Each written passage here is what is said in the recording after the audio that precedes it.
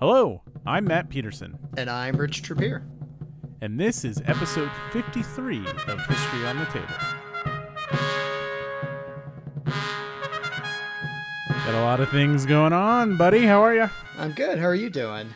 Pretty good. I feel like, so Rich and I had some troubleshooting before we hit record tonight, which is like a first for us. Usually we're rip it and hit it, but oh well.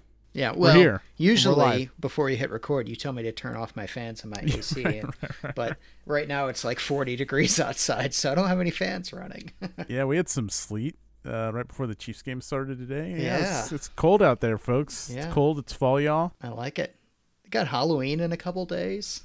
We do. I'm gonna sit up there, Absolutely. get bring the fire pit around to the front yard and give candy to the kids. You know, I was going to do that too. I think it's just going to be way too cold. I'll stay inside or something. I don't know. Yeah. But we have other larger, more important things to talk about. First, I made this mistake last episode, or maybe the episode before. I don't remember. It's time for the History on the Table 20 of 23, top 20 games of all time 2023, as voted on by everyone on our Discord server. Nice. Now, let's just say that I haven't turned in my ballot yet. Yes. And how would I go about doing that? Yeah, so you can send me a Discord message if you want the link, or if you go onto the History on the Table Discord server, that's the only requirement. You just have to be a member of the Discord server. There's a link down in our show notes, like always. You go into Podcast Talk and check the pinned messages, or you can check the pinned messages in general. Nope, just in Podcast Talk. Or you can pop in there and ask, but there's a link to a Google form, and you just put in your Discord name and you submit your top 20 list. It's ranked choice voting, so whatever you rank number one gets the most points. You don't have to do all 20, but you have 20 slots, might as well use them. The deadline for that is November 17th, so we need those a little bit ahead of time of our November episode, and we'll probably record before Thanksgiving because Thanksgiving is on the 30th this year, right? No, it's on not. 23rd. It's 23rd. It's 23rd. Right. Sorry. So maybe, anyways, regardless, November 17th, that's your deadline to get your top 20 in. If you go to the same location, also pinned in the same message is finally giving a go at the every series ever list. Nice. Let the arguments begin. Yeah, exactly. Let them begin, but I don't care. So how that works is there's more questions on the every series ever questionnaire, but basically we're just kind of compiling everyone's favorite series, their number one overall favorite series, a series they don't want to play, and like series they would purchase. So we're going to do something with that data as well, maybe some other kind of contest. That doesn't have a definite deadline. When it gets closer, we'll say like you need to have your every series ever submissions in, but both those can be found on the History on the Table Discord server. In Podcast Talk, whatever, they're sticky. You can send me a message. Doesn't matter. We'll get you the link if you need it to submit your list. Rich, you have not submitted your list. I had not. I'm perusing it still. Fair enough. Yeah, and we're gonna take the results of this, sell them to GMT and MMP, and buy me a new microphone, right? Mm-hmm. Okay. Good. There you go. That'll do it. Yeah, yeah. Or whoever wants to buy them. Yeah.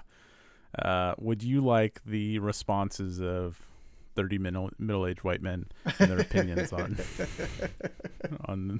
what is the series? So good. I think that's all the business we have to get out of the way. For our patrons, I'd flirted a new show idea. We still have the hot-blooded segment. We're going to keep rolling with that. I'm excited for what I have to talk about. Another one that's going to be coming. I just don't think we have time for it tonight because we have the return of the Game of Games tonight. The War Game is back. But that's it for business from me. Anything from you, Richard? No, nothing from me. Well, what are we gonna do in December? We should go ahead and talk about that. Yeah, so we're getting real close to our end of the year episode, and we can probably talk off the air, but typically what that looks like in December is no featured game for us, just kind of a big episode, and we get other podcast people, we get them to submit their best of the year. And the thing I like what you and I do about the best of the end of the year is it's not limited to 2023 releases. Because we don't limit ourselves. It's what happened to us in 2023, because that's all that's important. Yeah, when we talk about what missed, what hits, so we'll that has never maintained the same format from year to year. We're going to keep evolving it, but December will be different. So this November will be our last truly featured game of the year unless Rich and I get a wild hair up our ass. And the list opens up in December, so. It does, Hey. and I have some changes. I figured. That I was stumped If you're for. listening and you have some changes to our list, let us know. We'll take them into account. We'll consider them. Yeah. I mean, if the clay has been softened, then it's softened for everyone. Fair enough. Well, we make that list by the games that we play. Rich, you've had some good gaming action lately, it looks like. Yeah, I mean, finally. I played my first face-to-face game since Historic Fest in Kansas City, and it was a big one. It actually went pretty quickly. So I played Here I Stand.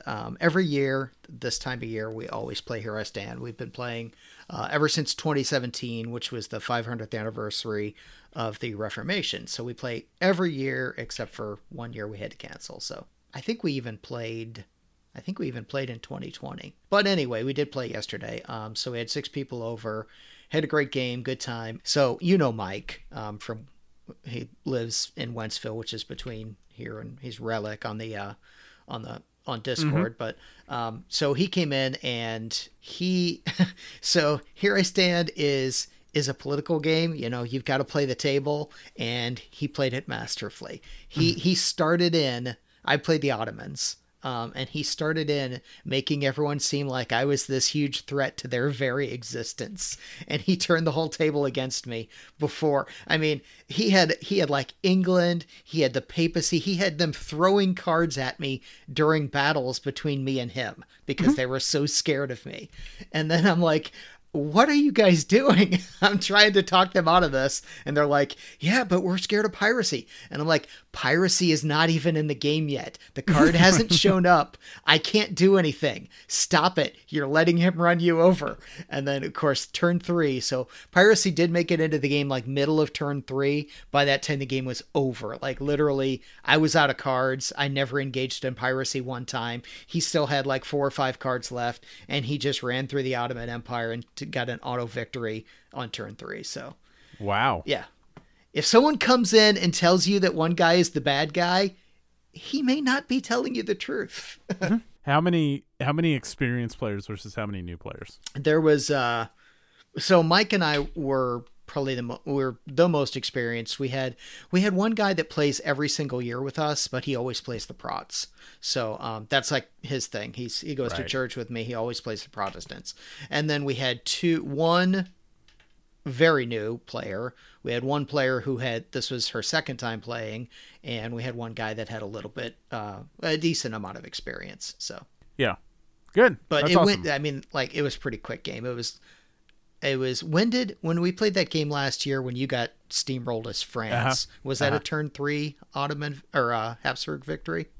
Yeah, it feels like it was like turn 3 or turn 4. Yeah, yeah. This one was turn 3, so it might have even been faster than last year. More of my games have ended in the turn 3, turn 4 range than not. Yeah. Very few seem to go the distance, just in my experience. I'm not saying that's like a rule or anything, but... Yeah, I've had a decent number. Our in-person games, well, last year we went the distance. I mean, we had like multiple players in the 20s, and I think the Protestants, I can't remember if they got auto victory or 25 points or whatever, but yeah, we've had a few that have gone the distance. This has been the quickest of our in-person games for sure. Nice. Yeah. Good. I mean, I always love to hear about Here I Stand. Yeah.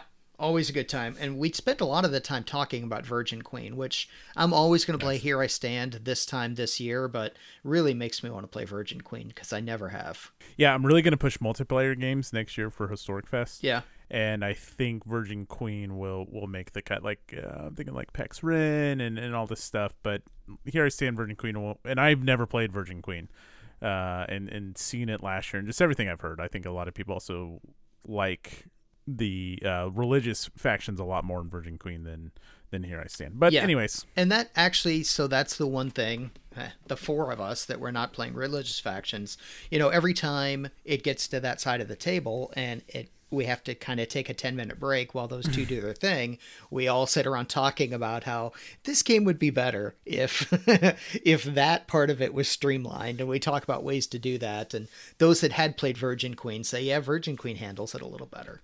Yeah, you played with Mike. I was gonna ask Yeah. like how long before he started correcting, like redesigning Here I Stand. Well, he was sitting next to me, and we were talking about that. So yeah, that was it. Yeah. Nice. All right, I'm a little jealous that you got this to the table. It's a gorgeous looking game, and that's the latest BCS Well, action if from M&P. you want to make the trip to St. Louis last weekend of October next year, I would love to have you. Oh no, sorry. That was a transition. Oh, I would for love my to be next there game, for yeah. that. Yeah. No, sorry. I'm already full sail onto Valley of Tears just with how amazing it looks. Like, Yeah, what an awesome looking so game. brand new game, super excited about it. It's a new BCS game. It is the 1973 war between Israel, Egypt, and Syria, and it's a 3-map game. 1 map on the Syria side, 2 maps on the Egypt side. I haven't played the Egypt side yet. I've only been playing Syria so far. Sure. But really, it's technically you can play it as a combined game, but it's really 2 games. You can have some forces move back and forth between the two, but really it's 2 games. And even if you play them as 1 game, it still kind of treats them as 2 games in one way, which I shouldn't say anything negative about it. I've barely played it, and I haven't played it as two games yet, as a 2-front war yet. But just in my very early plays of it, I love the new air system. They obviously a lot happened in air warfare between World War II, which is every other BCS game, and 1973. That's a long time. Surface-to-air missiles, the biggest piece. It handles the air system very differently than an air BCS game, and it's great. It really works well. In fact, to the point that it's not just because they're surface-to-air missiles, although that there are specific things in there because of that, but you could take that air system and put it in the older BCS games as well, and it would work well. So basically, very briefly, the way it works is instead of just getting air points, which are, in fact, in the rulebook, it even calls them flying artillery, which they're such a small part of regular BCS that often I'll almost forget to use them.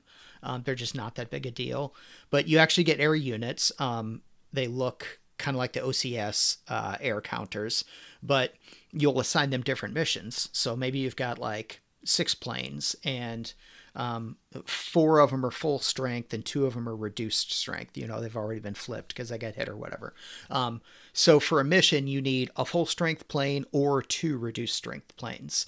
And then you assign them all to missions, and then you go through the missions in order, and you see whether they survive the surface-to-air missiles. And you do them in a certain order because some of your missions are to take out surface-to-air missiles.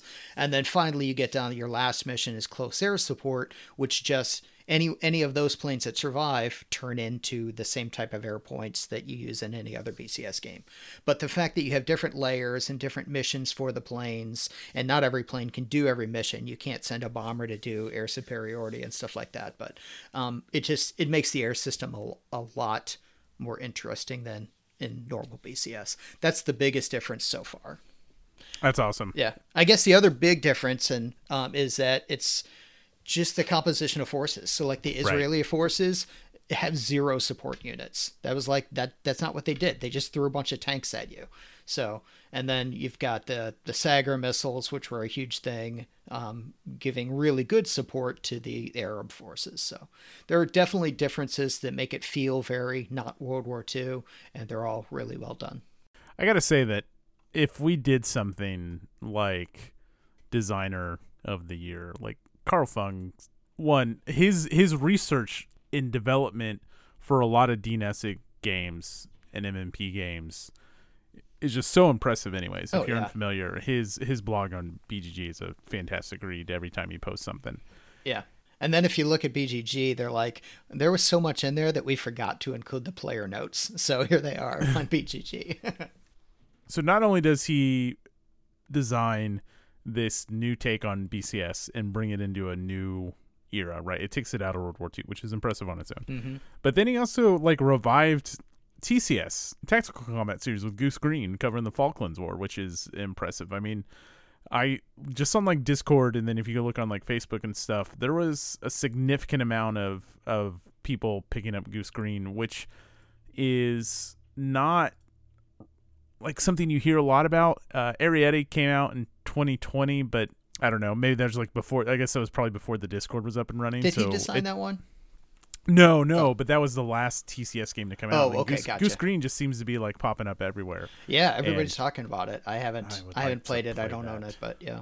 I'm gonna try to play that, but I'm gonna try both of these. I want to play both of these before the end of the year, because I think they could easily crack one, both for historical board game awards, and also just my own personal list. I need to do it. Yeah, they need to get played. That's awesome. I'm glad you have tabled that. I've not found the time. Yeah, and good call on Carl. I mean, the notes in books on the shelf. I mean, I could throw the VOT player note, or just the notes from that are in the box as almost like another book. They're so detailed and there's so much in there, and it's a lot of good stuff. Yeah, his blog's really good. I messaged him some time ago, sent him an email, or I don't remember how I messaged him. Maybe he's on BGG about bringing him on the show. Maybe once I finally get these tabled, I'll see if he's still interested, because he'd be a great interview for sure. Anyways, yeah, Goose Green and Valley of Tears, I think are both worth looking into. Okay. How about you? You've been playing something, haven't you? Yeah, I mean, just Rally the Troops stuff. Nothing new to report. Yeah, firing up more coin stuff, 300, whatever. Everything that I soloed over the last month was our featured game, which was Flying Colors. And then our Wednesday group, I've had to kind of shift that, which isn't really important. We don't need to get into, but like that's kind of like put a hamper on our Pacific War game, stuff like that, which is too bad. So no, not anything historical. But I have been reading, which is always good. And I started Master and Commander, the Master and Commander series. Yeah. It's called something else. It's about the spy and the captain. But like, of course, I thought the first one was called Master and Commander. The book itself is called Master and Commander, but it's a whole series, right? Yeah. I've only read the first book. What's interesting is I haven't seen the movie since shortly after it came out, and which, gosh, I was probably still in high school when that came out. Man, and I remember, really. Yeah, 2003. Gosh, I was barely in high school. I may not have even been in high school when that came out. But that's a Russell Crowe movie, and Aubrey Maturin. That's what the series is called. Oh, okay. And it had like a very serious tone from what I remember, and I could be misremembering. It's been a long time since I've seen it. But I'm reading Master and Commander, and Captain Aubrey is just like this very aloof, drunk guy having an affair, whose like mood is changing, and he's like a sourpuss because he doesn't have enough men. Then he's got like way too many men, and he's kind of just like lucky. It seems like, I don't know. It's just like the book doesn't line up to what the vision of what I remember the movie. It's very good. It's very entertaining, but and people there, like you said, it's a long series. People love the books. I didn't hate the book, but I didn't love it either. Like I read it and it was fine, but I think I never really thought of it that way, but I think the fact that I saw the movie first and it was very disconnected from the movie might have colored the way I thought about it. Okay.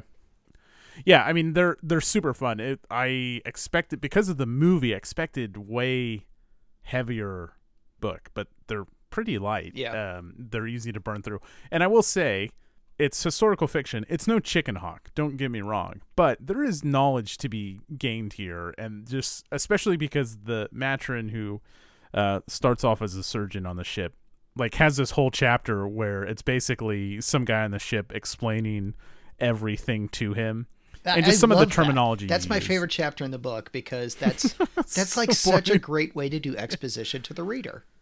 You put a character in that doesn't know anything about 18th century sailing, and you have someone explain everything to him. Sure.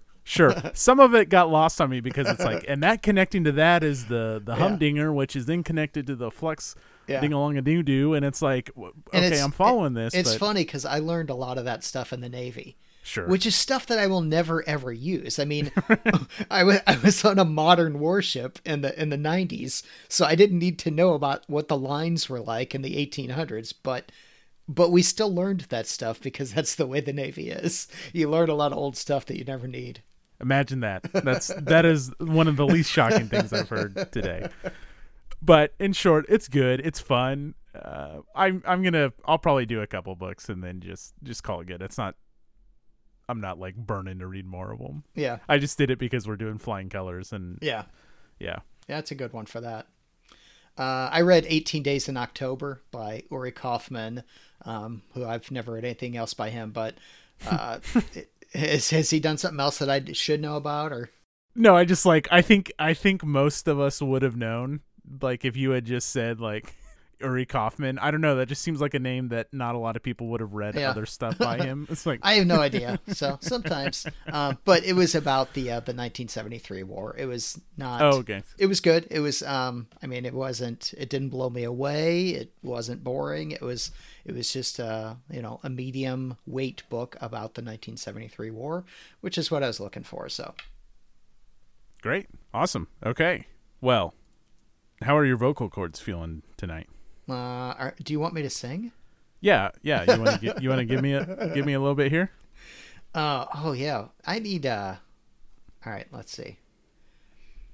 No, can't sing tonight. Oh man. Okay. Are you hot-blooded about anything tonight? I am. I didn't put it on the list, and so this is an interesting one for me because last time I had the thing in my possession. I am very curious, and I talked to Rex at our game day about this, and I posted on the Discord, and no one bit.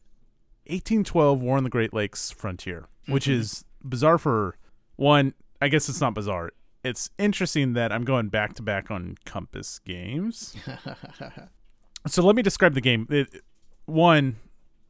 Before I describe the game, gorgeous map. Really interesting map layout as well. The land hexes at most are like 3 hexes deep in some spots, maybe 4 hexes deep. And then there's the lake hexes for like Lake Erie and stuff.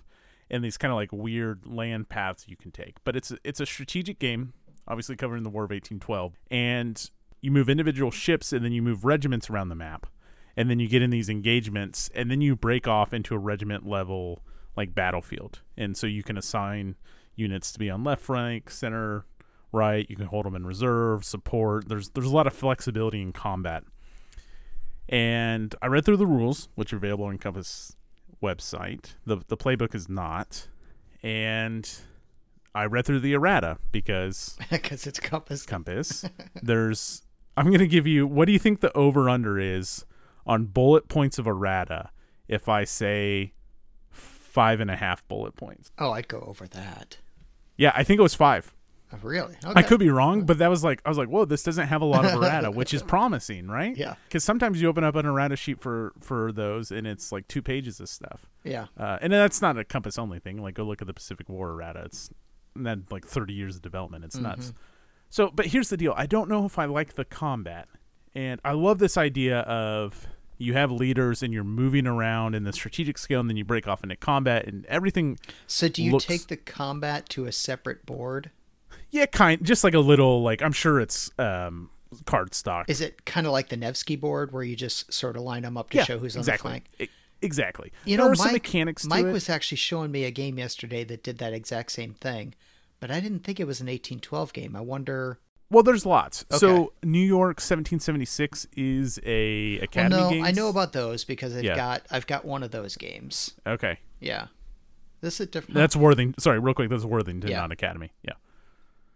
So I don't know if I like that though, Rich, and so that's the problem. And the deal with Compass, of course, is this game would cost a lot of money, even on AGR sales or something like that. It's $66. Then you got to pay almost $20 for shipping, so you're around $86. So call it $90 for an unproven designer. A game where you're kind of wishy-washy on the combat. It's card driven. You kind of, as you move around the map, and then you get into like individual naval combats. It's like ship on ship. Naval, and then like I said, it's regimental level when you finally get into combat. So this is more, I'm very interested in this game and have very seriously considered it, but I'm looking for that thing to push me over the edge. Well, the nice thing about Compass is that Miniature Market will carry it. So right. If it's a good game and if you hear good things about it, you'll be able to pick it up there. So I don't necessarily like the regimental counters. Yeah. So what's drawing but this you is to the some game? of the best real quick this is some of the best map art I've seen this year. What's drawing this to me is you have a strategic scale almost game covering the War of 1812, which is unique, and then limiting it to just the Great Lakes. And I really like the presentation of moving around. Like you're doing troop transports across Lake Erie and doing landings and trying to take different fortifications and towns. And so I wouldn't say it's like U.S. Civil War, but it's like open. You know, it's one of those games that you're presented with the Great Lakes region. You're presented with Lake Erie, basically, and then there's a little bit of Lake Huron and must be one other lake, I guess. But you're presented with it, and then it's kind of go out and do what you want and try to win this war. What's holding me back is the combat. So I like the scale that's presented, and I like the potential sandbox nature. I don't know what the scenarios are, though, so I'm kind of assuming that, like, if they're presenting it as a strategic level game and just look at the map and how the cards kind of drive you to do this or that, I'm assuming that it's kind of like a little bitty War of 1812 sandbox, which looks really cool. Okay. And it's a unique map. It's not like you don't lay down the map and that's your map. It's carved out very interesting. It's hard to explain. Like there will be one trail of hexes instead of a giant hex area. It's very, very interesting. Okay. So I'm pretty fired up on it. If someone offered me to play, I would do it in a heartbeat. They just need to have the playbook. Rules are very easy to read. I saw it was like 40 pages or something like that. I don't remember what it is anymore off the top of my head. I was like, oh boy, what am I getting into? And it's not that deep. Is this one already out? Yeah, it just came out. Okay, gotcha. So that's 1812 War on the Great Lakes Frontier, designed by Ken Rappel, sorry, don't know. Published by Compass Games. I'm hot-blooded for it, but I need some listeners to give me some feedback on what they think about this game. There you go. Somebody go be a guinea pig. Yeah, please. You nailed it. Exactly. Yeah. That's what I'm looking for. All right. Well, I don't need a guinea pig for the one I'm hot-blooded about because it is Valley of Tears. It's on my table right now. I think this feels like one that I really want to dive into. Like, I will probably be playing this game for the next couple of months. I don't know that I'll play the two front game because I'm going to be playing solitaire. And I don't know that it's worth it to try to, chew that much up by myself, but I definitely want to play both fronts and I want to see how they play, what kind of strategy there is. One thing that I think is really cool about this game too, if you don't know, is the scoring, the victory points are different on both fronts as well. So the Syrians, their end game victory points is whatever their high water mark was. So basically, cool. They want to go in, they want to bum rush, and 3-4 turns in, that's probably the furthest they're going to get, and then Israel's going to kick them all the way back to their capital. So they want to get to that high water mark, and it doesn't matter when they get there. Whatever their high water mark is at the end of the game, that's how many victory points they get. Egypt is very different. Egypt gets their end game victory points, but Egypt, what they want to do is they want to advance pretty slowly, actually, because otherwise they're going to get counterattacked and they're going to get in a lot of trouble. And historically, that's kind of what happened. Syria did well in the opening day of the war. They overran the pretty lightly defended garrisons, and Egypt did well too, but Syria started, the counterattacks on Syria were pretty bad pretty quickly, and Egypt actually went against their war plans because they were trying to help Syria.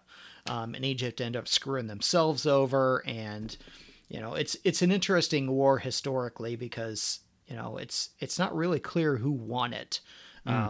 Egypt and Israel both somewhat came out well, even though a lot of people died. Syria definitely did not win it, but the victory points are really interesting. I've already talked a little bit about the air system is different. So the lack of any support at all on Israel's side, if you've played a lot of BCS, that's totally different, but the action ratings of the units are wildly different too. So like Syria is attacking, but they're attacking with like action rating 2 guys against Israel's garrison defenses, which is like 5s, and I think there's even a 6 in there. So you're starting off at a -4 on your attack. You're like, oh my gosh, this is awful. But Israel never has support. So Syria has support, and it's really interesting. It's very asymmetric in a good way. So I really have the deep desire right now to find out as much as I can about this game. That's awesome. Yeah. I love when a game inspires that, and then inspires the knowledge to, like, obviously you read a book, and then I'm sure you're going to keep diving in to learn more about the topic. So this game is very up, like, I've got a fever of 102 or something with this, right? Like I'm horned up for it as well. But BCS as a whole is infamously one of those, oh, I got to spend more time with it, and then I don't. Yeah. Where's like BCS for you? A little like spoiler for our series poll. Like BCS, I'm just gonna guess for you is like a top 10 series. Oh, definitely top 10. Okay. Yeah, it's pretty high up there. In fact, I mean, there are still things about OCS that draw me to it, make me want to get on an OCS game, but for the most part, BCS has replaced OCS for me. I find that interesting. Yeah. But there are things that OCS still, the depth of OCS still draws me to it, and BCS is, I mean, it's not a light game, but it's lighter, and OCS is a little more sandboxy than BCS because BCS keeps all the formations, they activate by themselves, and they all activate in a lot of ways independently, and they have to because you have to keep their blobs together, keep their supply lines separated, things like that. Otherwise, you get punished by the game for doing that. Whereas in OCS, you know, you've got supplies, you get them out to wherever you need to get them, you transport them around, things like that. So OCS is more sandboxy, which I like, but BCS is a little cleaner. nice. Yeah. Very good. Very, very good. That's Valley of Tears making the second time we've talked about it tonight, but worthy. Absolutely worthy. Very good. Should we play a game? We should play a game. What game are we right. going to play? How about the War Game Game? It's the game of games. It's the War Game. Rich, come on down. I know it's been a while. It has been a while. I think we're going to re-explain the rules. All right. Rich can earn up to 10 points. He gets to guess before and after every clue I give him. Every clue I give him reduces his points by 1. So, Rich, I'm thinking of a game, and you're going to take a guess right now for 10 points. What is it? You are. So I'm going to guess a game by Mike Nagel because... I almost did this. Go ahead. Okay. Go ahead. So, man, I thought you might. So I guess I'm wrong, though. But I'm going to go with Son of York, which is like a weird, obscure to me game that's by Mike Nagel. That's my guess. That's so funny. I almost did that to mess with you. No. All right. I guess I won't get 10 game. points tonight. Okay. This game was designed in 2006. Designed in 2006. Actually, that's probably not an accurate statement. That game was published in 2006. I'm going to guess that there were several years of like design or even more. That's fair. So published in 2006. Good enough. So this is in my time when I was not doing any wargaming at all. Let's go with Samurai. Nice. No. This game is a card-driven game. Okay. Card-driven game from 2006. It's around the time that Wilderness War came out. Nice. I think Wilderness War was 2003, maybe. Okay, but could be wrong. All right. Okay. I'm running out of clues here. As a whole, this game series includes both the European, Pacific, and North African front. European, Pacific, and North African. Basically, it covers all of World War II, all the all right, theaters. So World War II card-driven game from 2006. There's something on the tip of my tongue, but it's staying on the tip of my tongue. So I'm going to go ahead and pass. Gonna pass. Yeah. Okay. This game simulates tactical combat. Oh, okay. I was thinking strategic because you went so big, but we're talking tactical. Is this Combat Commander? It is. Oh, look at me. You threw me. I should have held back. I should have held back on tactical. Yeah, because I was thinking strategic when you were talking about all the theaters, but yeah, that makes sense. There you go. There you go, folks. Combat Commander with I think for 6 points. It's nice. Gotta be near one your of top. my best showings. yeah, it was. I should have listed the artists. Should have. Yeah, that would have done it for sure. Would have at least delayed you by 1. Yeah. Well, very good. If we have any artists that listen to our show, they hate me because I never know anything about them. Well, interestingly, maybe not interesting because a lot of artists do this, but Chad Jensen is listed as an artist, so that would have been a huge clue. Oh, really? Yeah, in itself. Yeah. Yeah. So what's funny is I did a poll, I did a rip on ChatGPT for give me 10 clues for Red Winter, which is what I was considering doing. I don't know if I've done Red Winter before or not. I think I have, but anyways, it mentioned that Red Winter is a card-driven game. And I'm like, no, that's not. Okay, so obviously we can't rely on Red Winter or ChatGPT to come up with our clues. Tuck that away. All right, very good, Rich. 6 points. I'll take it. Nicely done. Okay, well, those aren't the only games. That's not the only game we're playing tonight. Although we're not playing this one, we're talking about it. Rich, tell me what our featured game is. Our featured game for this month is a game called Flying Colors. So the year of naval wargaming continues. That's right. It's by GMT Games, and as I mentioned, because I thought you might try to sneak one in past me, it was by the designer is Mike Nagel. Artists are Roger B. McGowan, always, Mike Nagel, and Mark Simonich, which, except for the Mike Nagel, that's pretty much a go-to for GMT. And this one came out in 2003, which is, if I would have guessed, I think I would have guessed that it's a newer game than that, actually. What's interesting is I think that there was even an earlier version. Yeah. If you go, for some reason, they're not included in Under Southern Cross or on GMT's website. I had to do some digging for Mike Nagel's design notes. Okay. And I think it started as DTP. Really? What's that? Which I don't know what that is. He just mentions it. He says there were substantive changes between the DTP version of Flying Colors and its GMT reincarnation. Oh, okay. So, yeah, I thought that was a little interesting little tidbit. There's been a few follow-ups to the series. The most recent printing is a third printing, and so... Yeah, and there's, 4 expansions? Well, there's an expansion, and there's two follow-on series, and there might be one more, but basically Flying Colors is covering the Age of Sail. Yeah. And Flying Colors specifically, which is the game we're talking about, we're not touching the American ones, and we're not touching Under a Southern Cross, covers naval engagements as early as 1756 up and through 1805. Yeah. And the original box is just French and British, right? At least the scenarios I played were. I believe so, unless like some of those maybe like weird like Australians included. Okay. But I could be no, because I think the scenario we played at Kansas Historical Gaming Group was included in the original and included Dutch. Oh, okay. Could be wrong, but if you buy something now, then the deluxe edition is the way to go, because in the base game it was 18 scenarios. Well, if you get the deluxe edition, it's something like 45 scenarios, plus it includes the Ships of the Line expansion from C3I, which is highly sought after, or was until the reprint. It's got a new set of scenarios only in the deluxe edition. And the best way to sum up this game is Flying Colors, and I'm just going to pull directly from Mike Nagel, was designed to create a fast-playing Age of Sail war game where players can complete Trafalgar in an evening. And meaning you're doing a full naval battle or engagement. Engagement, entire fleet on fleet engagement. That's what I was trying to look for. And I think it does that. I don't know how fast you could play Trafalgar, but we were done in 4 hours on I think we had 38 ships in our battle on Saturday, and just playing it solo.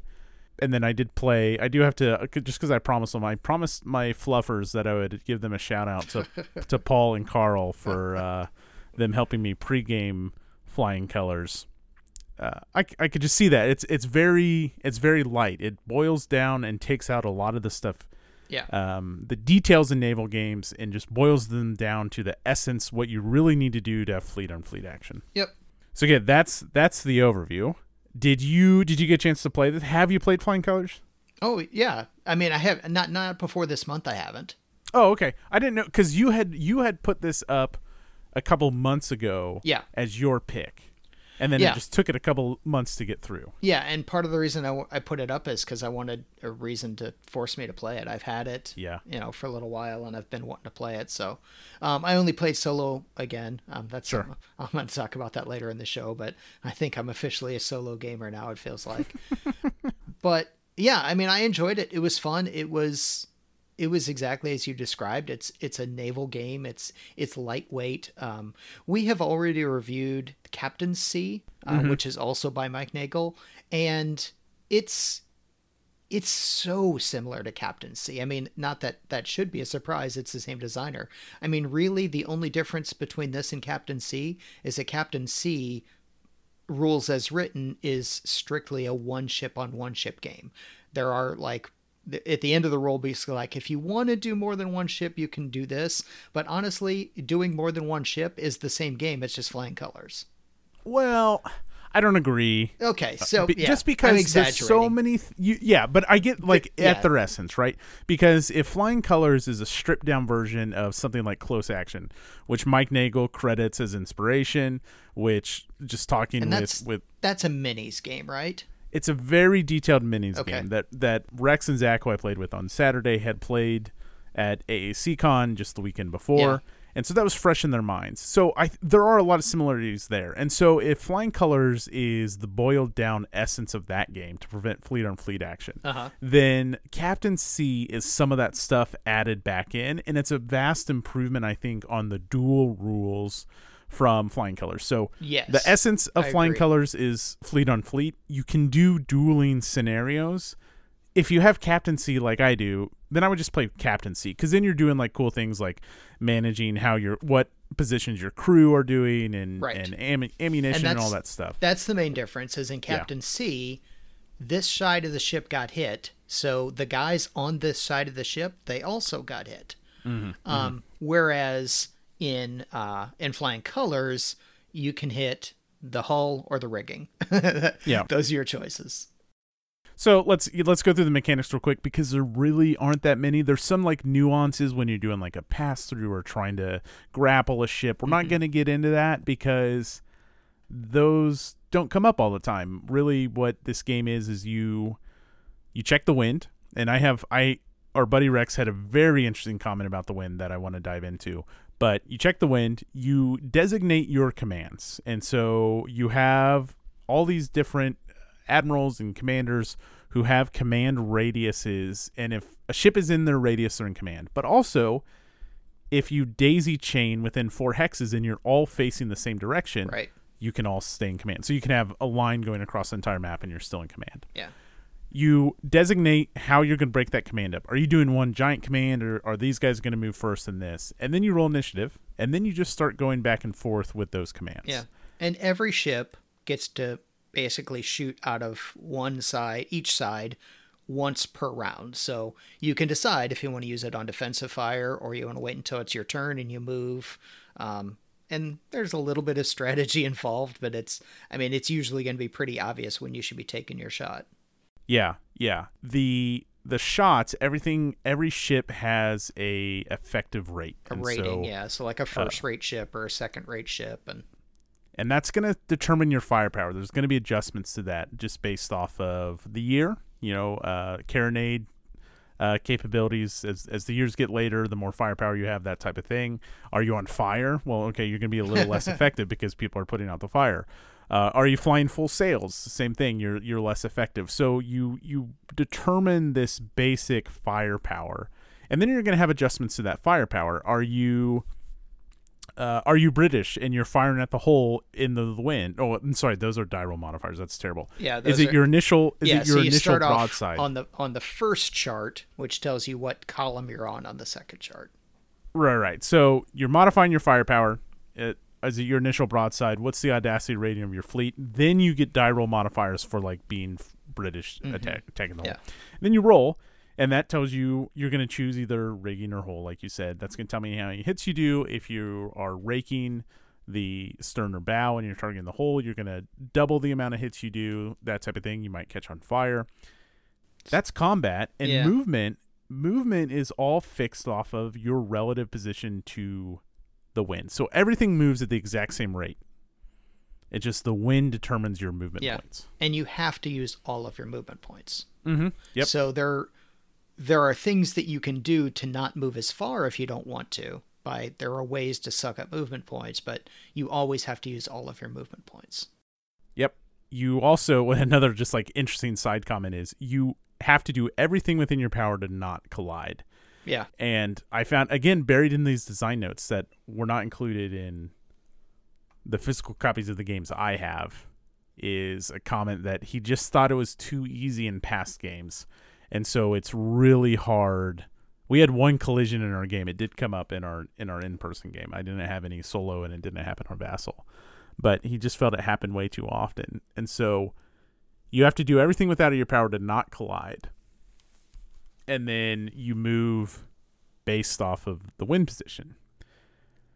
That's it. So you're either going to have 5, 4, or 2. If you're playing Gusty, you get an extra one. And then if you're full sail, you get plus 2, 3, or 4, depending on your win position. If you play full sail and you're playing against the French, they're going to quickly shoot the hell out of your sails.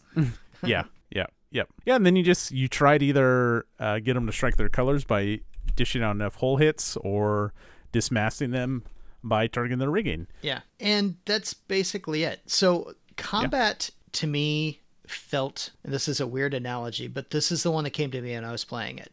It felt like Dungeons and Dragons. It felt like you have a bunch of hit points and you knock down the hit points, and most of the time it doesn't matter. Like when you're getting from 20 to 15 to 10, you're doing, most of the time you're doing 1, 2, or 3 points of damage at a time. So to get from 20 to 10 is going to take 3 or 4 rounds to do it, at least. And then you finally do get to a point where you've done enough damage where it's starting to slow the ship down and things like that. But just for the most part, it just feels like it's just a bucket of hit points that you're trying to get rid of. Yeah, I guess that's not an unfair. I didn't think about it in those terms, but that's probably not unfair. And I had a pretty good. So there's a point in the game once a ship has become damaged that you start seeing if your fleet breaks off and runs a, basically they're like, we're out of here. And if you're the British, it's going to be harder because of your audacity rating, that type of thing.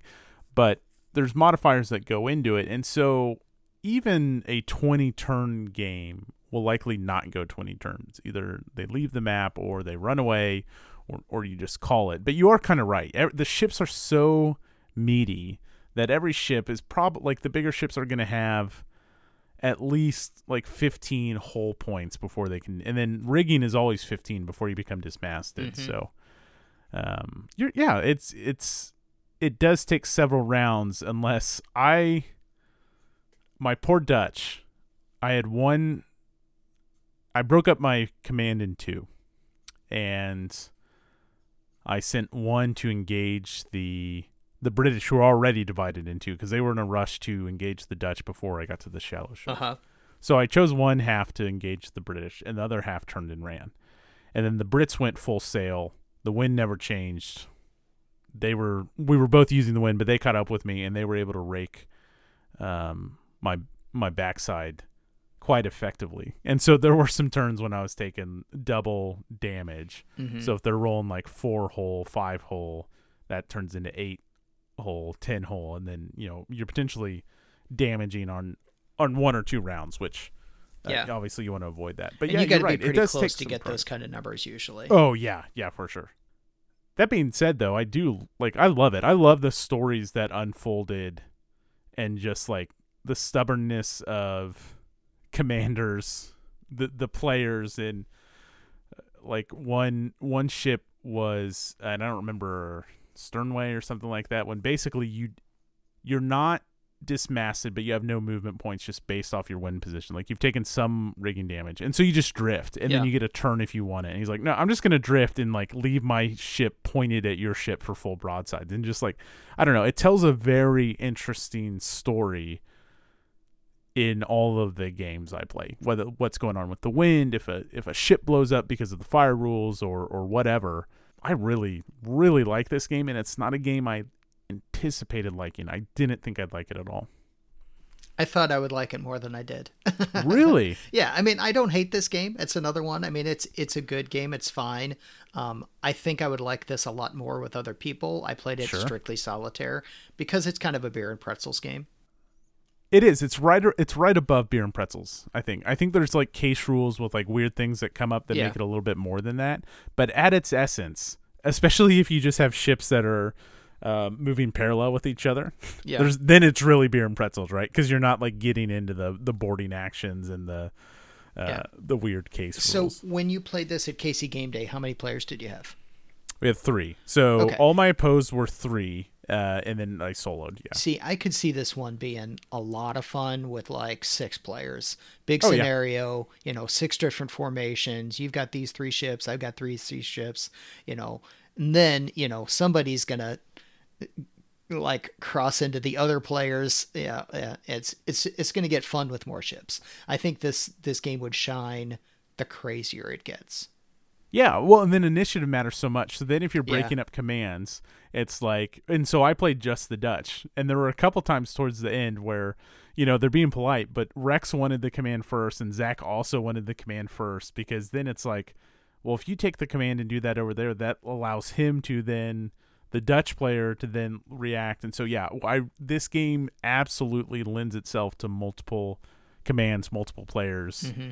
Not just 2 players. It's very good for that. And that's I didn't get to play it that way, but I can definitely see that being the best way to play this. Yeah, it's not a very challenging game by any means. Yeah. I think your near beer and pretzels is accurate. I want to bring up the concept of wind that I'm completely stealing this from Rex. So you're playing a naval game. It's a blue map. And sometimes there's shallow waters. Rex had this comment that the wind is the terrain, and I just thought, damn, that is brilliant. Yeah. Because and it I is think, everything in this game. Yeah, and you can see that, like I said, this one reminded me so much of Captain C, but Captain C, I think, shows that even better, because in Captain C, if the 2 ships are relatively the same and the wind is the same direction, the 2 ships don't move. Because all that matters is their relative distance. You don't need to move them around the map if they're both going to stay in the same position. Sure. Yeah.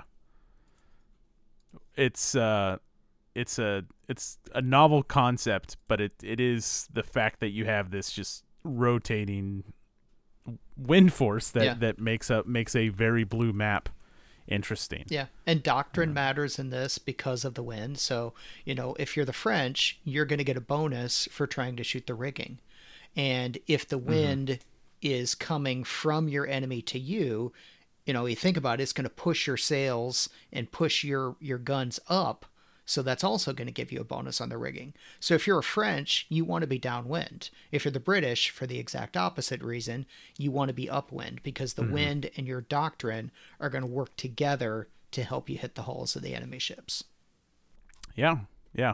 It's, to borrow from Mike again, it's a game of mastering your wind as much as it is fighting your opponent. Like, you're fighting the wind just as much as you're fighting the opponent at all times, basically, just for those shot calculations and movement, which is so crucial. And like you said, it's a little thing, but the fact that you have to use all your movement points that's a very important but minor detail, right? Yeah. I really liked this, and I'm not a big naval guy. Now, it is what it is, right? You run some ships across a map and you blow each other up. And what's weird is the one thing that's kind of missing from this game, and I guess this would be my biggest critique, is why did I don't. The scenario objectives are usually, okay, the Dutch are trying to run away. Yeah. Because they know they're going to be outgunned. And so then you're just trying to blow each other up to accumulate victory points until you trigger the end game, or you leave the map or whatever. And that's, so the scenarios are basically ready, set, fight, go. Mm-hmm.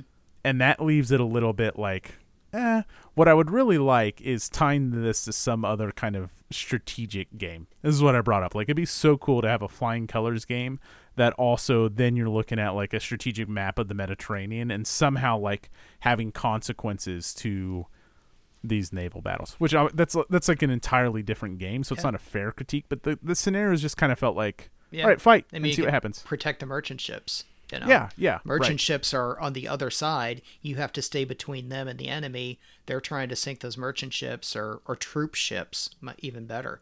Well, that's why your job is to stop that from happening.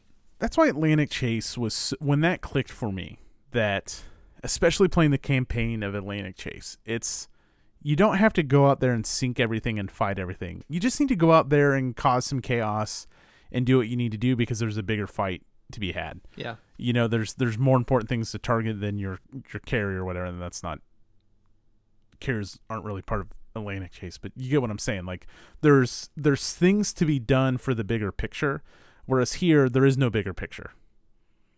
Yeah. Because whether you lose as the Dutch or you spend your whole game running away doesn't matter in the grand scheme of things. It just matters on your day. So obviously I'm gonna fight. So when I said it wasn't, I didn't like it as much as I thought I would. I thought it was going to be a deeper game. I thought it was going to be more close action-ish or something like that. That's not what it is. That's not what it wants to be. So I'm not going to criticize it for being what it was never supposed to be. It's just it wasn't what I thought it was going to be. So it wasn't that. That's all. Nice. Well, I would like to play. I mean, it's not like I'm getting rid of it. I like the game. It's even a game you can teach someone to play pretty quickly because it's not adept. I think I have one of the expansions. I think I've got Under the Southern Cross, but I want to play more of it. I want to see how the different ships feel because all I've played is French and British. And like I said, with those two, they play differently. Their doctrines and match up to where they want to be and how the wind matters. So I want to see what it's like to play a Russian ship or whatever else I've got. I don't have the American one. That's the Serpents of the Seas. Yeah. I don't have that one, but I'd love to get that at some point too. So what's interesting have you opened your copy of Under Southern Cross? I think I've looked at it. I haven't. I definitely haven't punched it. I'll just quickly say that I grabbed mine in the Cool Stuff Inc. closeout when they started moving away from board games for like $20, which is just insane. And I'm so glad I have it. But I initially picked that for Saturday's game day to just kind of be like, all right, here's what Flying's Color does. Here's what Under the Southern Cross does very lightly differently. One quick caveat before I talk about Under the Southern Cross. There is a series set of rules. So once you know Flying Colors, you can then dive into the other games. Mm-hmm. There's now a standard set of rules for the Flying Colors series, and then there's very minimal specific rules for the other games like Under Southern Cross. So, Rich, there are a total of 3 2-hex counters in Under Southern Cross. Meaning, so in Flying Colors, almost all your ships is what you're saying. Yeah, almost all your ships are frigates or whatever. They take up 2 hexes, ships of the line, that type of thing. There is one Brazilian, I don't know, like third-rate ship, one Spanish, and one, who is this last color? Portuguese. Everything else is small gunboats or 5th-rate ships, 6th-rate ships, things like that. So it's very different, and I want to play it. I want to see it because those little ships are, it changes the game. You even use your movement and how you pivot. You're not swinging your butt around on every move. It's just different. Okay, so, cool. Yeah, very cool. Overall, actually, before we do overall, any recommended reading? Well, the one you already talked about, the Master and Commander. Mm-hmm. I mean, for Flying Colors specifically, I don't know. I've read some good books from this era about the American Navy. I was going to say, like about 6 frigates and stuff like that. So same series, but technically Flying Colors is, like you said, there might be a few others, but it's mostly just French and British. So I don't know. I don't have anything specific for that except for maybe Master and Commander. But even that one is really more British and American. He's chasing an American ship in that one. They changed it to French in the movie for the American audiences because they didn't want the American ships to be the bad guys. Well, there's a couple things. Like one, it's an American ship holding Irish guys pretending to be French, and then they piss off the Spanish, and then that like turns into. So it's like everyone's getting. Right. There's a bibliography in the rule book for the Flying Colors stuff. None of those jumped out at me, which is why I did Master Commander. 6 frigates came to mind just because to learn more about this period of sailing is what I would recommend. But there's nothing that's like that covered ages sail in the Mediterranean that jumped out at me, but I'm sure it exists. I'm sure it does, yeah. Yeah, just nothing. All right, overall, I really like this. I'm going to just slightly above Beer and Pretzels, fleet on fleet action, and the fact that we did a 36 ship engagement in 4 hours. And then it came down to a quarter of a victory point difference, which is like how the multiplication and division works for who flees and audacity rating. Like if you're going against a stronger force with a higher audacity rating, it helps you out as the weaker force if you're able to dismass or sink something, which I caused a fire and then it spread and then the ship exploded. It was glorious. Yeah, fires are cool because if you even if you're not doing that much damage, if you get one good roll, you can start a fire, and then it's then on. You need 2 more roll. It's like a rare. So you have to cause the fire, then they have to get a result that would cause a fire to spread. Yeah. Even if it doesn't spread to something else, then if they roll a 9 after that, then the ship explodes. I haven't had a ship explode, but I've set them on fire before. So I think it accomplishes exactly what Mike Nagel want, which is fleet on fleet action in his sitting. Whether it's a long sitting or not, that doesn't really matter. And it's just tons of fun. And I think interesting stories emerge on the battlefield. Not the battlefield, but on the battle ocean. It's a battlefield. Yeah. Oh, okay. It's good. The maneuverability is great. The accidentally exposing yourself to a devastating rake is so maddening, but it's also weirdly satisfying. Like, oh, son of a bitch, that's really gonna hurt, and then it hurts, and then how can I pivot? And when the wind changes, which doesn't always happen. Again, you need to roll a 0, and then roll to see if the wind changes off that 0, which isn't guaranteed anyways. That just causes mayhem, right? It's a very, very fun design with a lot of stripped out chrome, but the right chrome is there to still make it a very fun fleet on fleet game. What about you? Final thoughts? Yeah, I mean, it's fun. I think its approachability is one of the best selling points for this one for me. I mean, you can teach this to someone in like 5 minutes. You know, they may not understand all the intricacies, especially when you get into a few of the edge cases. But when you see, 6 or 8 or 10 or 12 ships lined up on the map, you can point to them and say, okay, go. Yeah, right. And they're going to move this ship and shoot at this ship. And you look up a couple of tables and they'll jump into it pretty quickly. Yeah, it's good stuff. Yes, approachability is very important, a very big selling point of this game. Yeah. Rich, shall we rank it? We shall. All right. We have a list of every war game ever made, ranked from best to worst, and we're gonna rank this one. Right now, we have 72 games on our list.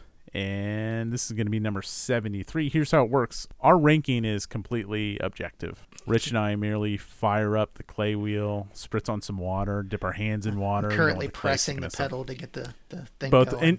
in unison. We're pressing it together. And one of us puts on a blindfold. Both of us, we put our hands out. And we merely shape the clay that molds the list into what it is. So, Rich, we have some naval games on our list. We do. We have Second Fleet and we have Atlantic Chase. I think we have this Pacific is War. Oh yeah, well, okay, fair. I think this is below both Second Fleet and Atlantic Chase. Yeah, so we also have Captain C, which we've already perfect. talked about. Duh. I mean, Captain C is number 51. I think this is more my speed. I think this is kind of tricky. Captain C has maybe more interesting things going on with just the management of resources. There's no real resources to manage here other than your ships. But in fun factor, I think this takes the cake over Captain C. What do you think? I mean, for one, if obviously if all you want is one-on-one, then Captain C does that better. If you want to have fleets, then Captain C does not do that at all. So they're very different games in that respect, even though they are obviously similar. I like this one better than Captain C, so I think I would put Captain C as sort of the floor of where we would want to go. I know I have a spot for this. I know we're going to jump up a little bit. This is just above SPQR, or probably even above Battle Hymn. Battle Hymn would be an interesting comparison, but below Men of Iron. Yeah, interesting. Yeah, I would definitely not go above Men of Iron. No. So here's the deal. SPQR, I know people really like the Great Battles of History. The problem there is you're basically doing the same thing, right? Like you have an open battlefield. Charge. Yeah, you charge. Smash into but each other. There's not a lot of constraints. There's no wind factor in SPQR, but SPQR doesn't drop the things that bog down naval games, right? Like SPQR still has all the fiddliness that makes it not the game I want to play. So for me, this is better than SPQR, which that puts it to things above Washington's Crossing, Labyrinth, Wilderness War. Ooh. Yeah, we've got a weird looking sculpture at this point. Yeah. I mean, I'm looking at Labyrinth War and Terror at 45, and I'm not crazy about that game, but I think that's a better game than this one. That's probably fair. Yeah. Fun factor and good game make it look weird at points. Yeah, we only need one of those appendages, Rich. So, yeah, I mean, 36, Men of Iron Tri-Pack. That's a I would ceiling. say that's a hard ceiling or whatever. And then I think we both agree that it's better than 51, Captain C. So we're looking in that area. But there's a lot of games in that area. Like, I mean, I would say Brotherhood and Unity. Fun factor for those two is probably about the same for me. I didn't enjoy Wilderness War at 43. I don't know if it shoots above Wilderness War, but it weirdly shoots above SPQR. Yeah. But here's the deal. I also acknowledge SPQR is probably a better design. Yeah. And I think Washington's Crossing is a better game, but maybe not as fun. Okay, so to me, then it's sounding like it's not getting above 45, that it's below 45, which is Wilderness War. Yeah, I would. No, sorry, so, Labyrinth. Yeah. That's Labyrinth. So. Yeah. Volco is the hurdle in the 40s. Yeah. In fact, I think that might be the spot for it. I think I might put it at 46 between Labyrinth and Washington's Crossing. Now, I liked Washington's Crossing quite a bit more than you. Yeah. And I liked it. And it was a good game. And obviously it's, 40 spots below, but when I played Washington's Crossing, I just wanted to play GCACW instead. I'll put it above I'll put it at 46 between Labyrinth War and Washington's Crossing. I will concede that especially if you get the deluxe edition, there's also a value factor here. 45 scenarios, even if you get an older one, 18 scenarios, modern, like you can get the modern rules and the charts and stuff that kind of clean everything up off GMT's website. I think number 46 is a great spot if it had some meaning to the scenario conditions. Then I would bump this up more. But I think with that kind of hindrance in place, or hiccup I have with it, I think 46 is good. All right. Mine's also got, this is probably from C3I, although I'm not sure. I bought my copy used, and it's got the Trafalgar campaign in there too. So that is the ship. I think that comes in the ship of the line. Oh, I yeah. think. Oh, that is C3I. Yeah. Yeah, that's the C3I thing. Yep. There we go. 46. Very respectable. Nothing wrong with 46. Anything in the 40s is fantastic. Yeah. And, well, I mean, Captain C at 52, if that's our floor, we both really like Captain C. Oh, yeah. Top 50, we still have an incredibly top-heavy list. And now we have ranked 73 games. Zeppelin Raider, 73. How many more games do we have to rank, Rich? Well, we have a choice. We can either do 73 more games, or we can stop if we both play every game that either of us owns. That's not going to happen. So we'll do 73 more, and I'll tell you what the next one is going to be. Have they voted? Are you ready? They have voted. Nice. So we have changed the voting. Rich and I used to stump.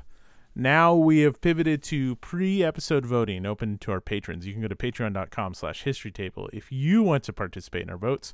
Rich and I pick a game, and then we pad out the poll with some other games. What'd you pick this month? I don't remember. Yeah, I do, because I was like, oh man, if we play this, I'm game. And you picked Downtown. Oh yeah, absolutely. Which is barely lost. So good. I picked Napoleon's Triumph. Okay, also want to play. No. Triumph of Marengo. I picked Triumph of Marengo, yeah. Which also just barely lost. And then I was like, you know what game series is pretty solid but doesn't get enough love? I'll just throw it on here. Our winner this month for November, the featured game in November, will be Battles of the American Revolution Tri-Pack from GMT Games. Ooh, okay. That'll be fun. Interesting, yeah. I've looked at Battles of the American Revolution a little bit. I haven't played much, and I haven't played the Tri-Pack at all. So Yeah, that'll be good. I think if you have not played and just looked at it a little bit, I anticipate that you will find a similar reaction in that you will find it more approachable than what you thought. Meaning it's not as light as Flying Colors, but when I sat down to play Battles of the American Revolution, it's like, oh boy, what am I getting into? And then it's like, it's very approachable. So I'm looking forward to getting back to it and then really diving in all 3 games over the next month. So another tri-pack, which will be good. Yeah.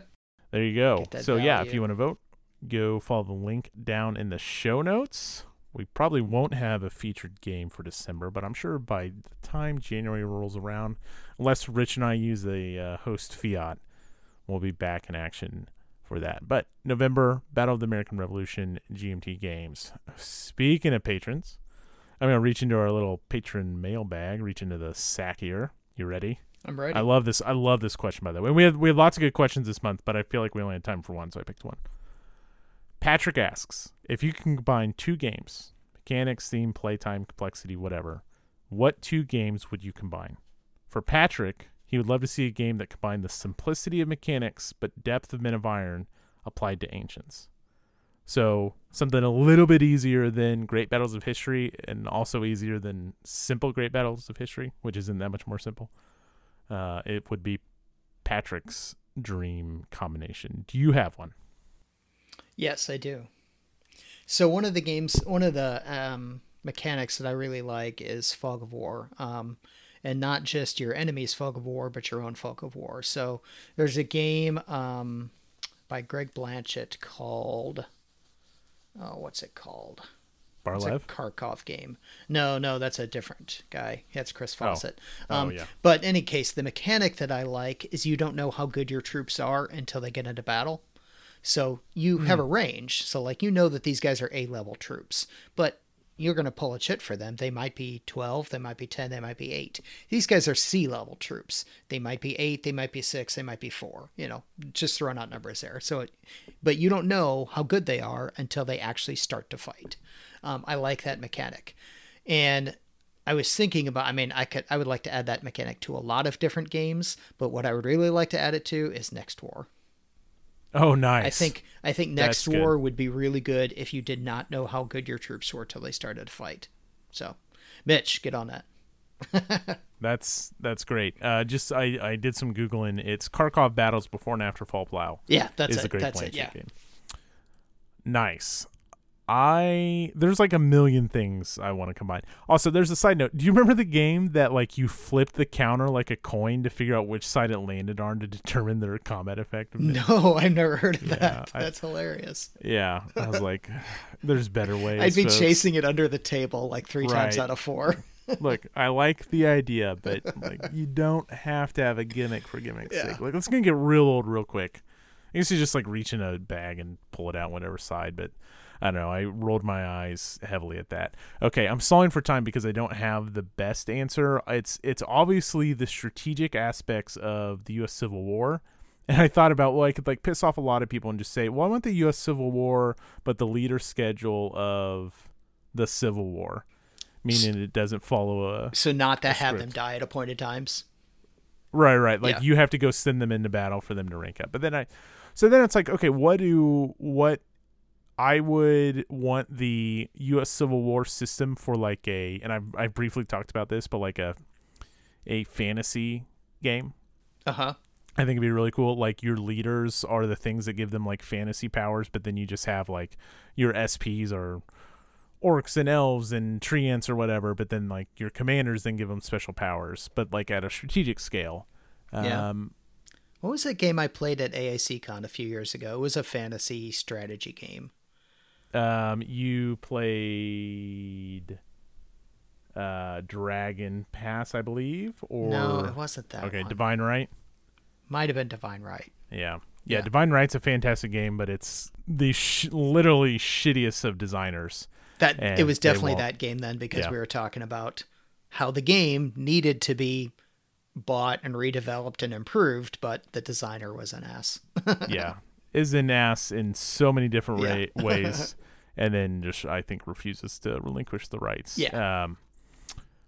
So then I think it's funny, like taking the Flying Colors combat, meaning simplified fleet to fleet, and you'd have to shorten it, and then combining it with some kind of grand strategic game in the time period. And those might exist. Rex mentioned that there's like a Red Sash game that kind of does that. But a strategic game based on the Age of Sail, maybe that exists out there, but I want to hear it if it does. The other game, and this might be even too simple an answer for this question, but the Fleet series with modern navies. That's a game that I would buy in a heartbeat. Oh, yeah. I would love to, have the U.S. and the Chinese Navy be able to play that game in the Pacific. I'd play the shit out of that. You're right. Oh, yeah. Fleet's so good. I'm working on my top 20 list, and it should be of no surprise that Fleet ranks somewhere near that. Yeah. I won't spoil it, but it's 15th on our list, so it's got to be pretty high. But as I was reflecting back on it, it's just like, man, those big Fleet scenarios are dope, and they are awesome. And they have purpose in your objectives. They even they direct you to do certain things. It's not just go out and fight. And yeah, Fleet's good. Okay, folks, we're at the point of the show now where we push all the little naval counters off our table. We sweep the maps off, and everything related to history is off the table. We don't even have a GMT update or anything to talk about. I will just mention that the Battle for Sicily is back on the P500 list, and hot diggity dog. At some point, that will be my hot-blooded for sure. Yeah. Yeah, so that's like a playable monster just covering the Battle of Sicily. Right. And it's got hypotheticals with like alternate landings and shit like that, an alternate initial German deployment. Like you can set up where you want on the island. I'm here for it. And it's already, because it was already once on the P500 list, and now that the game is done, it's already cleared. It's like already 750 people were there the moment they turned it back on. So it's, hopefully we see it within 2024. That'd be really cool. All right, now is when we talk about all the other stuff. And I think it's only appropriate that we wind down spooky season as we post this just before Halloween. Yeah. Maybe this will release on Halloween. You can all listen to it while you're handing out candy to the little kids in your neighborhood. Yeah. So, did you get to anything spooky over the last month? I read one book, and then I actually started a couple others on Audible, and just kind of quickly realized I wasn't really into those two, so I won't talk about those two. But the one I read that was pretty good was The Grand Hotel by Scott Kennemore. Have you read this one? No, not at all. It's interesting. It's got this kind of creepy guy that's giving these people a tour of this creepy hotel, and every room they go into, there's a different little vignette. And then you start to realize that there's a common theme over the course of it. And by the end of it, you realize what the purpose of the whole thing was. So it's pretty good. And the guy that read it on Audible, if you listen to it, was good with creepy voices. So it was enjoyable. And I would recommend it. It wasn't like super scary. It wasn't like bloody or anything. Nothing, it's not a movie, so it probably doesn't really matter, but it wasn't horror. It was more just kind of creepy and spooky, but it was good. Okay, good. I continued. It was a very successful spooky season for me this year. I finished Nosferatu. Yeah. Which is a Joe Hill book. It's extremely popular. I think one of the most read, kind of mass audience horror books. It's a weird book. The overall premise I hated. So stupid. This whole concept of, and it's the premise of the book. Like if you read the back of the book, and it's also been out for a long time. So I guess very brief spoilers for Nosferatu. Of this guy that can take people to Christmas land and do you assume vampires things because it's NOS 4A2 on a license plate, which obviously spells Nosferatu, which is a vampire. Yeah. So I hated the premise. This idea of this make-believe land that this guy could, take kids to, and then there's one person that can stop them, and it's their showdown. That's the premise of the book, right? I hate that. It's dumb, but damn it, I couldn't put this book down. It was very well written. It was very entertaining. It was creepy at times, but the whole time I just couldn't help think I love this, but also I hate this, and I don't care because the premise is so dumb. It's just like a bad Stephen King premise, and like there's a lot of Stephen King books that don't appeal to me because of the premise. Yeah. So I don't know if that makes sense. That being said, it was good. I read it. I couldn't put it down, but overall plot, stupid. Yeah. Speaking of stupid plots, I haven't find anything, in the sort of creepy horror genre. Nothing that I like nearly as much as Between Two Fires, which I read earlier in the year, I think. I can't remember when I read it, but that was so good that I wish I had read it this month. Yeah, that's a fantastic one. We did watch a couple movies. I'll just mention them real quick because they were wild. One was Malignant. Have you seen that? I've not seen that one, no. So Malignant it's not a lot of jump scares. It does have like a lot of like Saw-esque violence, not to like gross you out, but like bones pop out of bodies and stuff. So don't watch it with your youngest. But it makes fun of, in a very entertaining way, a lot of horror movies. And so it takes itself serious, but like our friend put it the best way, it feels like a Lifetime movie for the whole thing. And it was actually like, I wouldn't say it was like very good, but it was good. It was solid. It wasn't very scary. It was interesting and weird, and I laughed a lot. And that was Malignant. And then we followed that up with Barbarian. Have you watched this? No. Okay, so Barbarian is about a weird encounter at an Airbnb. Okay. And it just took so many pivots. It pivoted in so many different directions that the whole time I was just like, what the fuck? It had a few jump scares, but also there was times in that one where I just like couldn't help but laugh. Huh. And it's got Justin Long in it. Okay. And he does a great job. He's in the new Goosebumps show as well, which we've enjoyed, speaking of spooky stuff. But that was kind of like the big finale on our spooky season. We had some friends over to watch spooky stuff, and we watched those two movies. And I don't regret it. It's nothing like Hill House or the Flanagan stuff we've talked about in the past. Have you started watching Usher yet? I've not, because I haven't heard... The friends we watched creepy stuff with, they said they watched it and then like kind of almost immediately forgot about it. Oh wow, okay. We watched a couple things. We actually watched Exorcist last week, which I had not seen in 30 years, and I had forgotten what that was a mistake to show the 14-year-old. Even she was gosh, like, "What the hell, Dad?"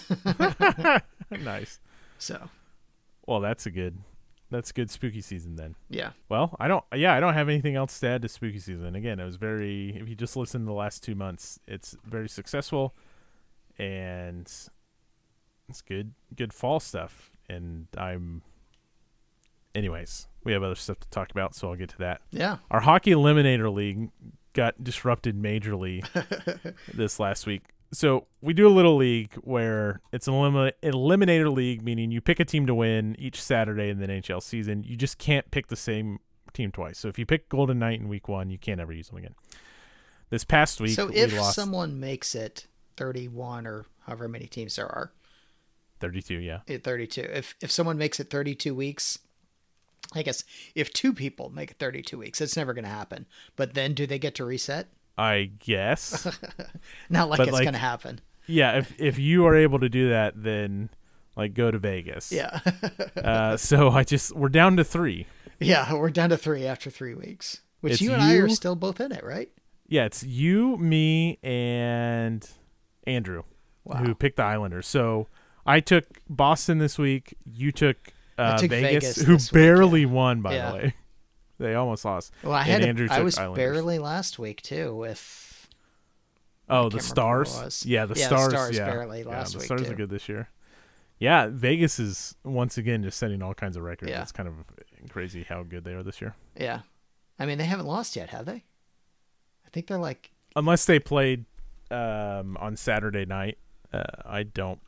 Oh no, because I picked them Saturday night and they won. Oh yeah, duh. Yeah, so like a team's never done that. A team has never gone 5-0.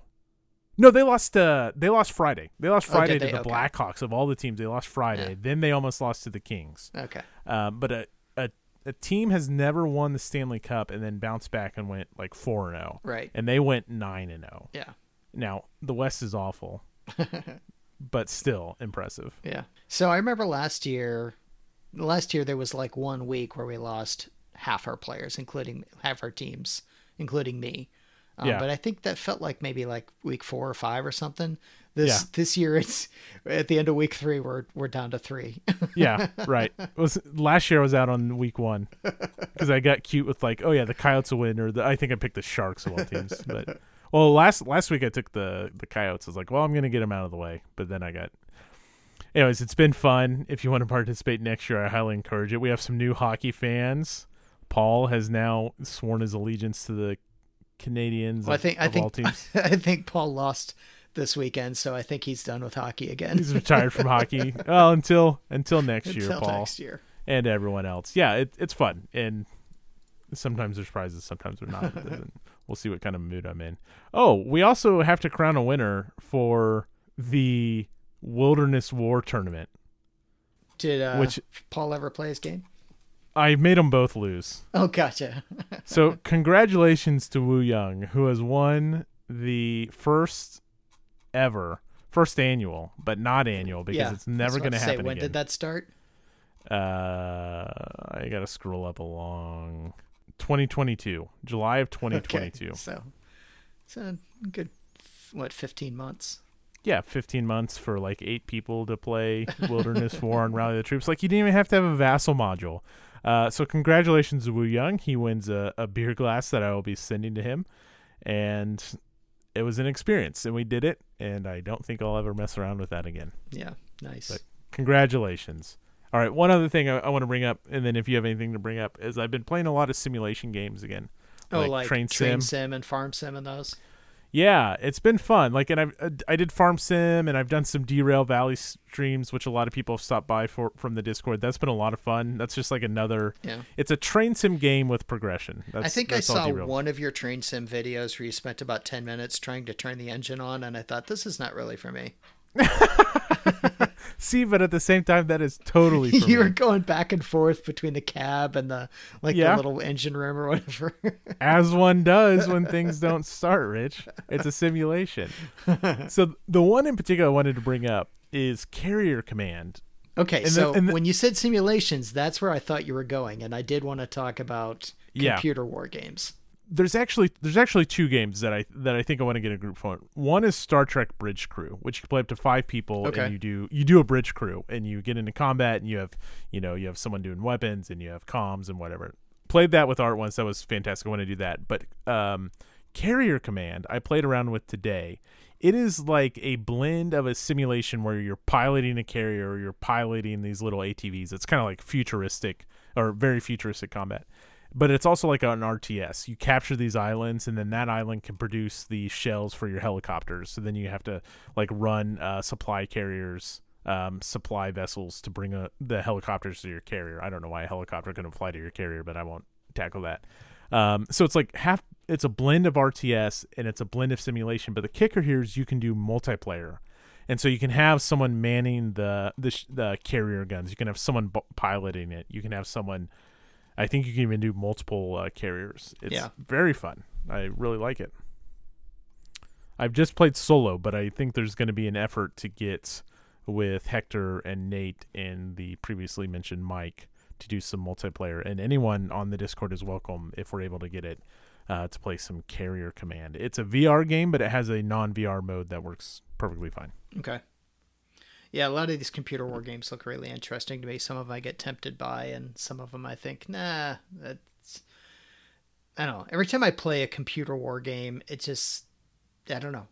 I'm not sure what it is, but it's something about it. I haven't found one that like really meets my expectations. So, but I'm always curious about them. I keep them on my wish list, and I look at them, and some of them I've bought and played a little bit, like Command Modern Operations. It's fun. It's got some good stuff in there, but there's something about it that just doesn't quite scratch the itch I'm hoping to scratch. I think a lot of it sometimes for me is just the learning curve. Like Hearts of Iron looks so good, right? That's the thing that kicks off. That's the game that kicks off in World War II, but you can be any country. I've played a decent amount of that one. It's just like so much involved, and same like Crusader Kings, fantastic and amazing stories, but the learning curve. The one I spent the most time with that isn't like Hearts of Iron or things like that is Ultimate General, and even that. And I did Ultimate General Civil War. Yeah, I think I played that one. and even then I never grasped it. Although I just saw when I looked that up that they have Ultimate Admiral Age of Sail, which is, even though I know the learning curve will be high and I won't stick with it, is very tempting to me right now. Because it looks like this the US 6 frigates are in it and everything. I'm looking at my wish list now to remember these games that looked good enough to at least throw on the wish list. Well, then they usually get good reviews, but then those good reviews are people that dedicate, 20, 50, hundreds of hours, whatever, into them. And that's kind of like what Train Sim World's easy to pick up. But a lot of these sim games do reward deeper play, like Farm Simulator, right?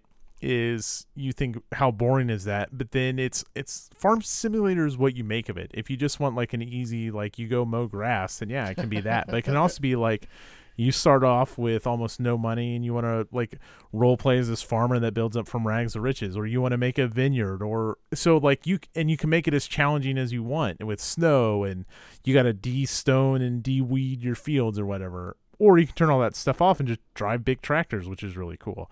And so they reward, if you're interested, they reward the deeper exploration in those games. Yeah. And I feel like a lot of the I don't know if war games are the same thing. Are war games just complex to be complex, and do they reward anything? I don't know, because I've never dedicated the time to those. Yeah. I think a lot of the war game thing that in some of the, I mean, I'd love to play some, like Civilization is, sure. I've played, God, who knows? I mean, Steam could tell me how many thousands of hours I put into that game. I have never played a game multiplayer. So a lot of this is just a way to scratch the gaming itch in general. And like I was sort of joking about earlier, I feel like I'm mostly solitaire now. Like almost all the games I play, except for Here I Stand and except for KC Fest, like I have not played a game, definitely not a war game, except for Magic the Gathering with my daughter. I haven't really played a game face to face with a person in several months. So I guess my other daughter, I don't know, there's very few exceptions, but my point is I don't have the gaming time that I used to have. So just trying to find other ways to do that. And computer games seem like they would scratch the itch. And sure. Sometimes they do, sometimes they don't. Of course. Yeah, but yeah, there's some of those games, I mean, they play solitaire and they play multiplayer. So I've never played Civ against another person. I don't know that I would necessarily want to, but some of the actual war games I think would be fun to play against another person. I mean, at that point, it's not that much different from playing on Rally the Troops or something. It's really just a matter of how much automation and how much rules enforcing the computer is doing for you. Right. Well, good.